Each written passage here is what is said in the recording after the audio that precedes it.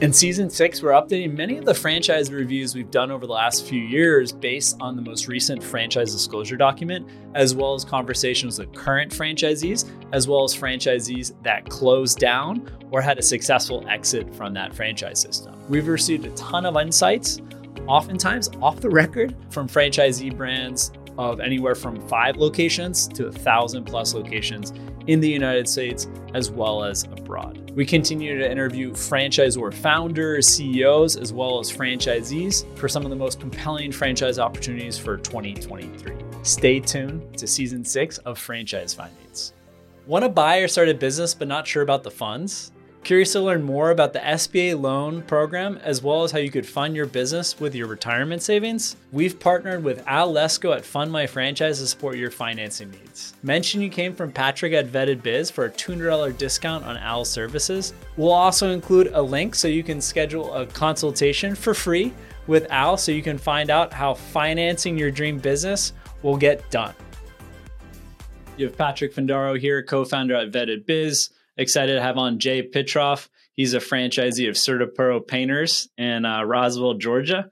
Jay, thanks so much for joining us today. I'm happy to be here, Patrick. Thanks for having me. So tell me a little bit how you left your pretty successful career in finance and decided to buy an existing CertaPro's painters. I'd love to hear a little bit about how that process went down. Happy to share that. To me, it's a pretty cool story. I always thought I wanted to own my own business. I read books on, different ideas, and I never really can come up with one myself. I'm not much of an ingenious guy, but I did have an entrepreneurial spirit most of my life. Decided to part ways with a financial institution after being in that industry for several years. Decided to look into franchising. What was interesting to me was I didn't need to come up with some right idea to start a business or own a business. I could take somebody else's idea, take their model and their processes and their methodologies, and I'm really good at kind of just moving things along and process and structure and stuff like that. So being provided with a playbook was really interesting to me. And then I became aware that 80% of franchising is actually not food service, it's other things. So I started diving in a little bit deeper. I grew up in a condo community. I probably didn't even know how to change a light bulb till I was in my 20s, embarrassingly enough. I was a golfer growing up and so forth. So, when I told my friends and family I was interested maybe in buying a painting business, they looked at me like I had 3 eyes and 2 others. But I figured I knew customer service and project management and had an MBA in finance and a lot of skills that I had developed in corporate that were very transferable. And really all I needed to learn was the trade. So far it's worked out pretty well. Awesome. And then did you work with an advisor or how did you come across CertaPro? Yeah, I was approached. I was doing a lot of networking, trying to, exploring my options and trying to see what was out there, and was in a breakout session from a larger networking group, an offshoot.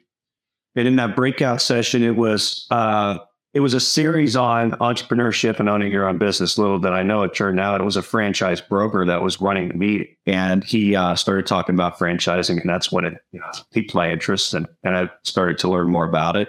And then I ended up working with that franchise broker after interviewing a few other folks around town that were kind of in the same business. I ended up going with them. And did you just quit your job at the financial institution and dedicate, all your time to finding the right franchise, or did you keep your job and kind of do the process in parallel? We parted ways. I decided it wasn't a fit for me, and they decided it wasn't a fit for them, and so it was kind of a mutual understanding. There was a shift in management, and so kind of how corporate America goes sometimes. And then I understand you bought an existing franchise back in 2017. Did you look at opening up a new territory in the greater Atlanta area, or why did you decide to buy that existing site? Well, CertaPro is the largest painting company in North America, so new territories are pretty hard to come by over the past few years. Not that there haven't been one here and there open up, right, where they've decided they wanted to expand out from a large city like Atlanta. I was presented with a resale opportunity in the Roswell, Georgia area, which is just north of Atlanta,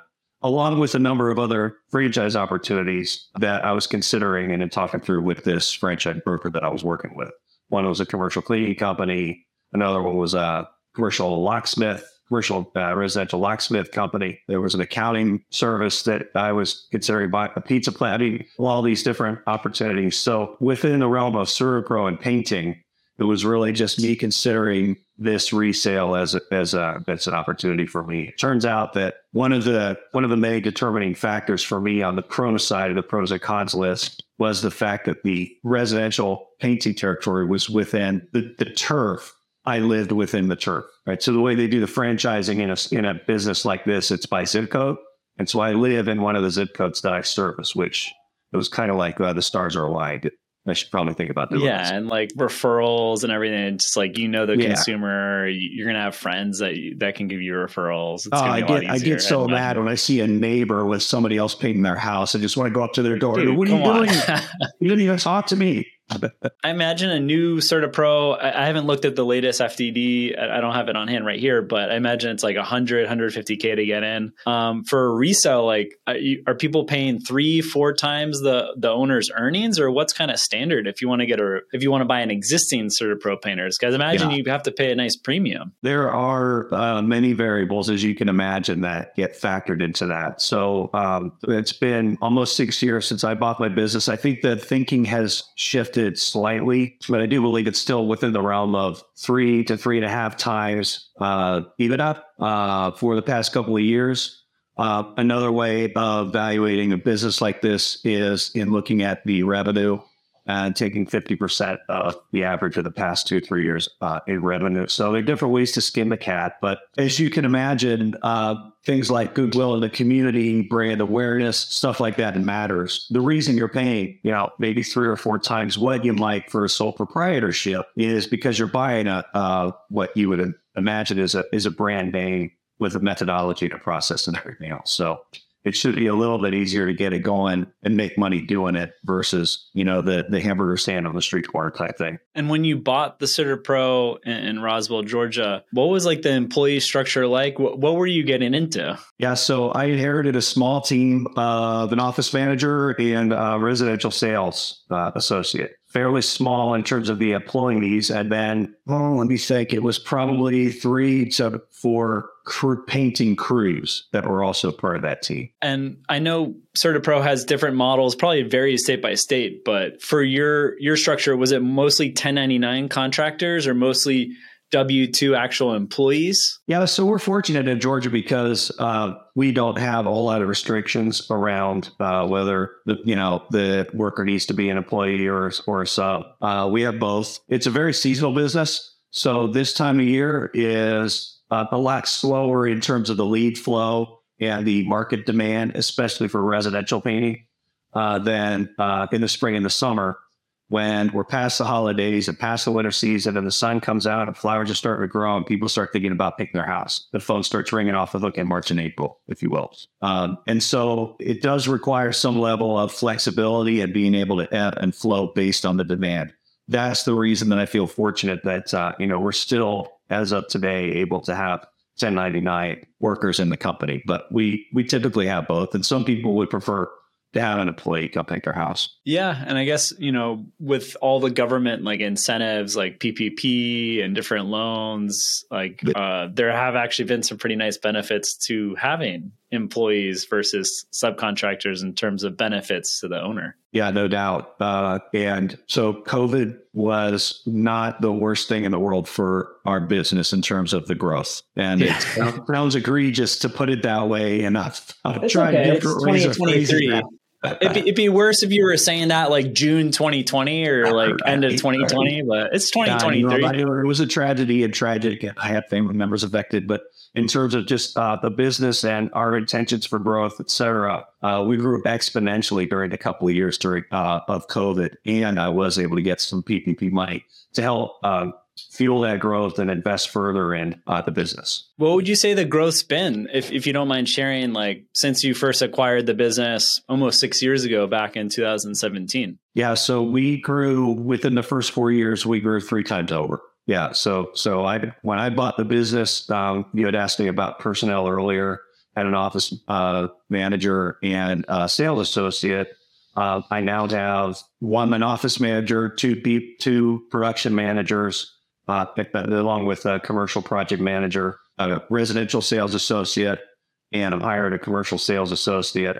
My plans are to grow the company another 3 times over the course of the next 4 years, and put another management layer in place and so forth. So it's been a lot of fun, and we're not done growing by any stretch of the imagination. That's awesome. And what are some ways like CertaPro franchisees or the franchisor at corporate has helped you, 3x your growth, which is super impressive in just 6 years? Yeah. One of the cool things about being part of a franchise is, especially a large operation like this one, there are 300 if I'm guessing now because it's changing all the time, they're always adding franchisees, but there are about 380 to 390 CertaPro franchisees in North America. I like to think that I'm friends with almost all. And so just imagine the support network that comes with having that many friends that are basically looking to grow and create wealth and help people the same way that I am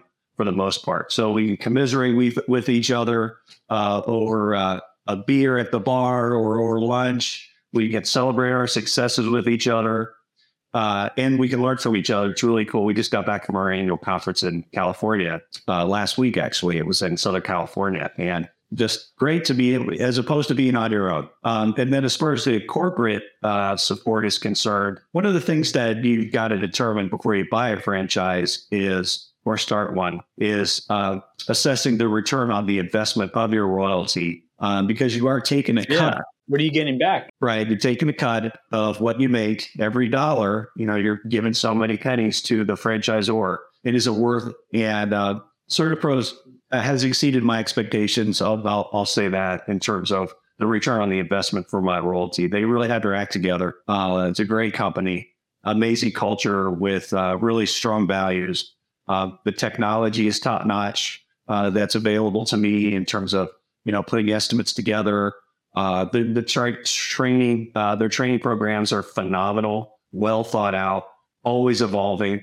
Lots of in-person training, lots of online training, and the people are phenomenal. So it's been really good. And I imagine there's a lot of synergies with like the parent company FirstService, where they have another 4 or 5 like Class A franchise brands that I'm sure they're sharing best practices, operational, marketing, et cetera. Oh, no doubt. Yeah. In fact, I was just at the Roswell Rotary meeting last week. It's a network of folks that get together every week and have fried chicken, and there's a speaker, and then they do lots of things in the community. Anyway, came upon and met a new franchisee of Floor Coverings International, which is actually, I'm familiar with the brand.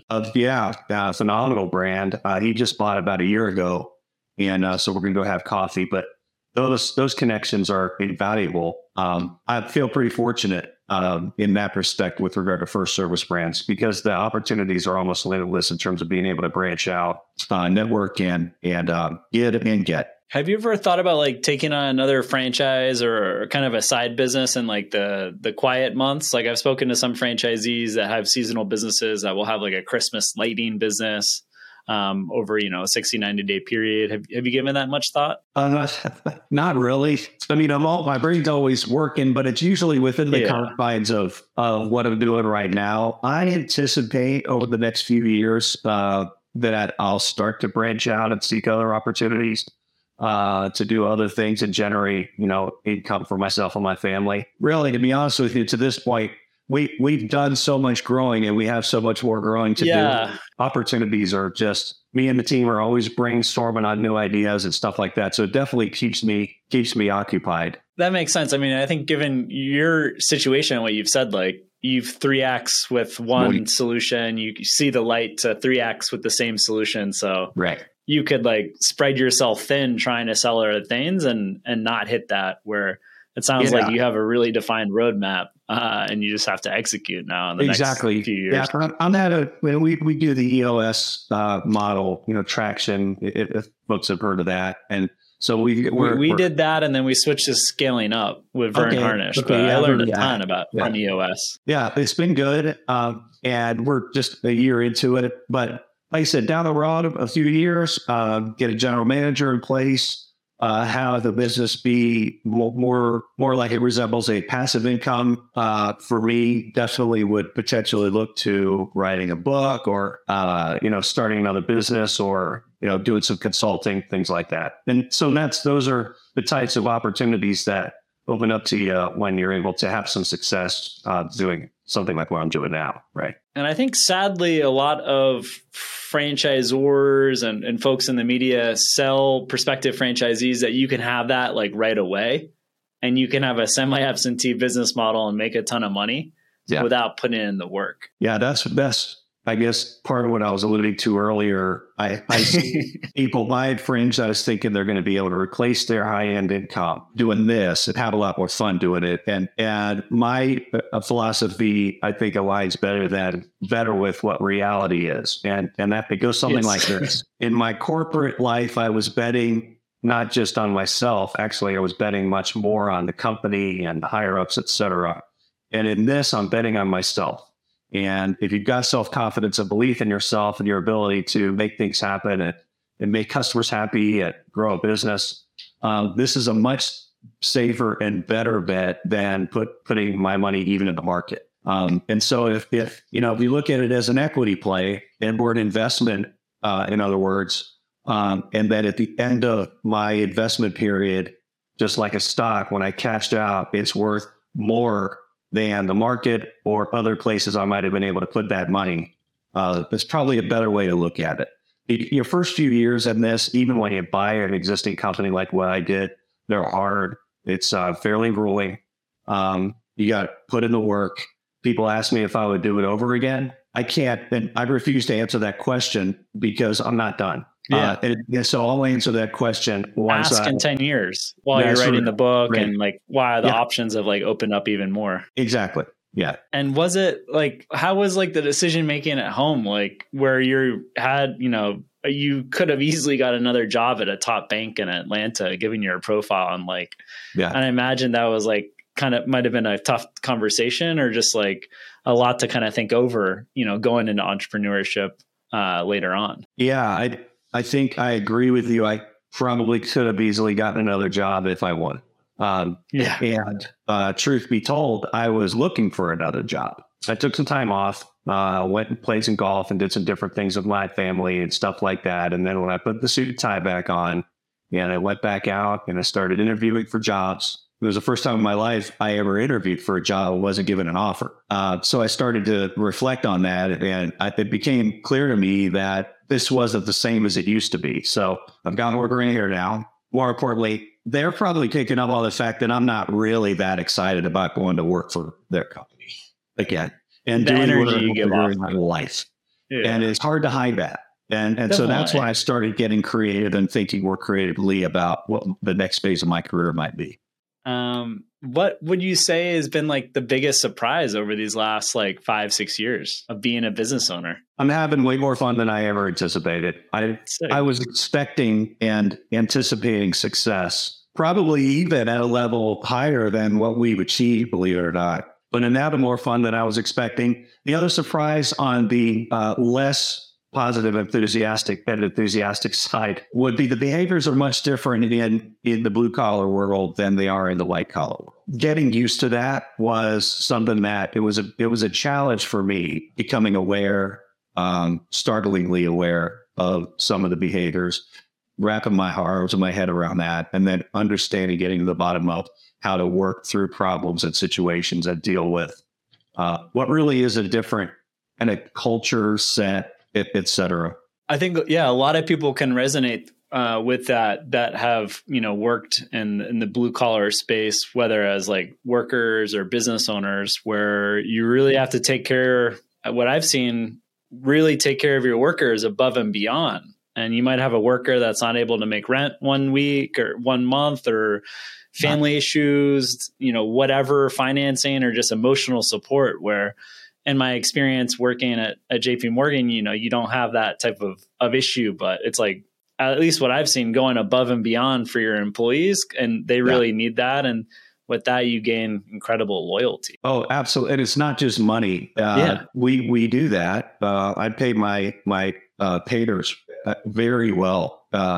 in relation to my competition. But we do a lot of things. We have events. We had a Christmas party at a taqueria down the street. And I mean, there was all kinds of food and drink, and they brought their kids and their wives and husbands. And it was just a blast to really, creating a family atmosphere like that. We have summer gatherings at the office, and we get bounce houses for the kids. And so every month they come in for a production meeting, and we give out awards. We have a painter of the month. So I could keep going on and on about what I'm very proud of, which is a culture and what we call in the CertaPro circles, creating a workplace of choice for the painters. Patrick, to your point, I couldn't support what you said enough. It's extremely important. I don't have a business without them. I look at myself to some extent as a marketing company, and I'm marketing and selling those guys and gals. So finding them and keeping them is of the utmost importance if you're going to have any kind of success in this kind of a trades business. Yeah, I love how you said it so succinctly. And I think a lot of people are looking to get into franchising, really, especially if you haven't managed many employees. Yeah, because you could have been in finance, tech, or whatever field selling medical devices, and now you're going to be managing a few direct reports, and hopefully as you grow, scaling up. And unless you're all in and really having a high degree of empathy, I think it's tough. It's going to be hard to make it work. Exactly. Yeah, it is hard to make it work. I mean, I had a $300 million P&L at SunTrust, and this is, on paper it's peanuts, and it's a simple business model. At SunTrust, I had 40 vendors. Here, I've got, 5 or 6, and the ins and outs go something like this. You do a paint job, you get a check. My expenses are pay the painter, buy the paint. So it's incredibly straightforward as it relates to the business and the operation of the business. But what you can't minimize even for a second is how important it is to create a culture and an atmosphere where people want to be here. I have painters coming. We do our handoffs for the jobs of the upcoming week every Friday morning from 7:30 to 8:30. They would come in here, and we're available for that entire hour. And we review their jobs with them and ask them if they have any questions, et cetera. They come in every week for that. Some painters that know they're not even getting a job still come in on Friday morning because they want to see us. So how beautiful is that? I mean, it's pretty cool. But it took us years. I mean, 3-4 years to start turning the corner. I'm guessing I had 50 to 75 crews come and go in my 6 years here. The 13 crews I have working here now have all been with the company for over a year. It takes time. Impressive. Yeah. And when you bought the business, was it like a struggling business, or was it at least some cash flow? Was there a struggling business from a financial perspective? So the gentleman I bought it from, the company was making money, but it was still in the early stages. So it had been started as an e-tour for about 6 years before I bought it. So, but they were turning a profit. And then you, as the new owner, came in, really defined the culture, brought up retention and 3X, and now there seems like a nice trajectory to grow further. Yeah. The way you just described it, Patrick, it sounds like we kind of hit we jumped over the part where I made a bunch of mistakes, lost a bunch of money. Well, I would love if you could enlighten us, like, what would you have done differently? I know it's easy sometimes being a Monday morning quarterback, but. Well, there's something to be said for learning on the job. We've got to do a lot of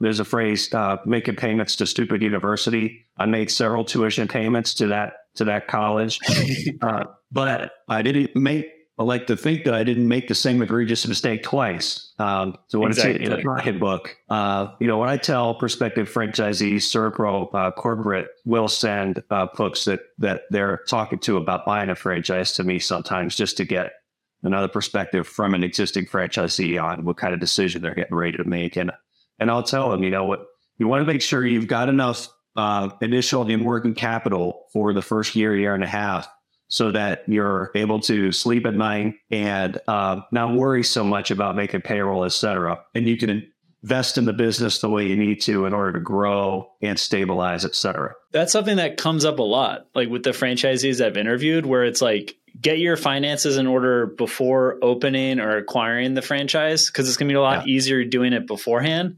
Because when you really need it, you're probably not in the best financial situation the last couple of months. And it's either going to be crazy rates with non-traditional lenders, or you're just not going to get the financing you need. Banks don't want to talk to you when you're in the financial situation I was. I still had a decent sized mortgage from, my banking job, 2 kids that I was preparing to send to college, and car payments and all of that stuff.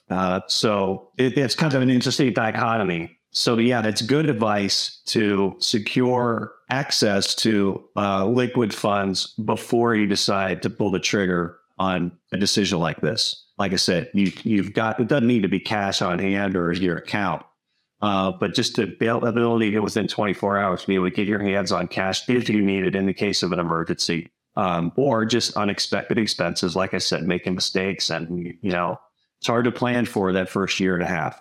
But you can hedge your bets and create a contingency plan by way of making sure you have enough access to capital to get through those first number of months.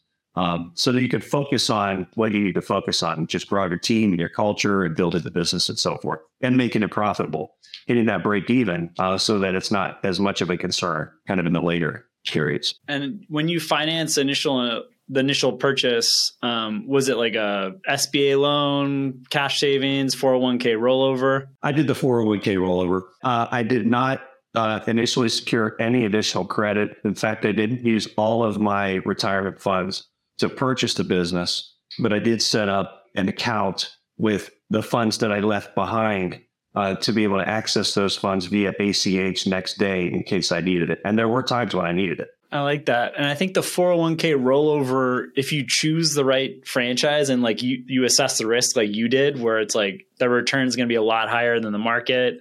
I know CertaPro, low failure rate, et cetera, like it can make a lot of sense. But if you choose the wrong franchise that's not a CertaPro and doesn't have as high of a success rate, you're putting all your eggs in a basket that is actually pretty risky. Yeah, I hate to think of what that would look like for me. But I felt pretty confident going in, and I'm got very supportive. You did your due diligence. I feel like I did, but it helps to have a supportive spouse too. My wife I brought her through the process. We did the interviews, a lot of the interviews together. Made sure she was comfortable before I pulled the trigger. Wanted to make sure she was bought in with my decision, and she has been ever since. But no, I've heard those stories you're talking about. Yeah, I've heard a lot of family issues, especially when the business isn't going as well, and where the spouse wasn't all in and wasn't informed during that initial decision, and it can cause a lot of strife. And I think everyone that's looking to invest in a franchise, definitely involve your spouse, or at least open the door to involve as much as possible and be transparent. Yeah. I don't know if I should share this or not, but I'll go ahead and do it.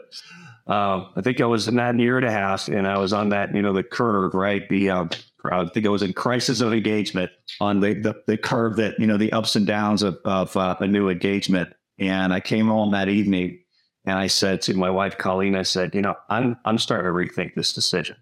Again, this is a year and a half in, and I thought she was going to punch me in the face.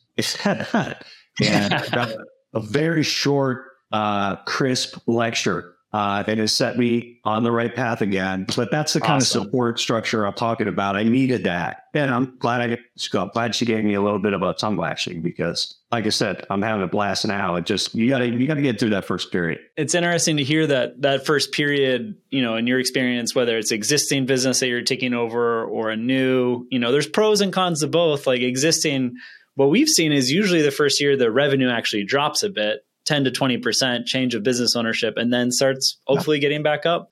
But, you're not walking into something that's going to be on autopilot. You're rolling up your sleeves and have to basically create or transmit the culture you want with your employees and your organization. Yeah.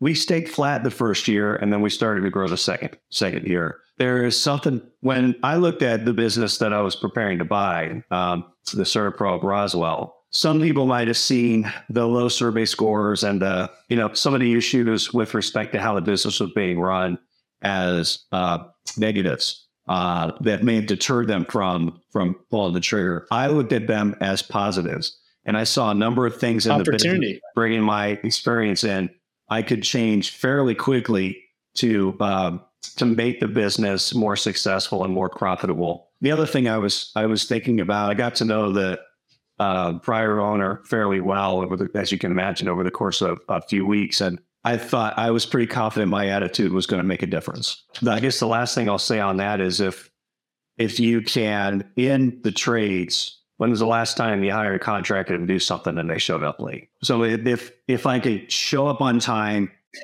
speak well, sound somewhat intelligent, dress okay, at least a haircut, and then deliver on what I promise, those people are going to call us back. And so more than anything else, the reason that we've been able to grow exponentially is because of that, because we take care of show up and do the job. We mess up, but we always make it right.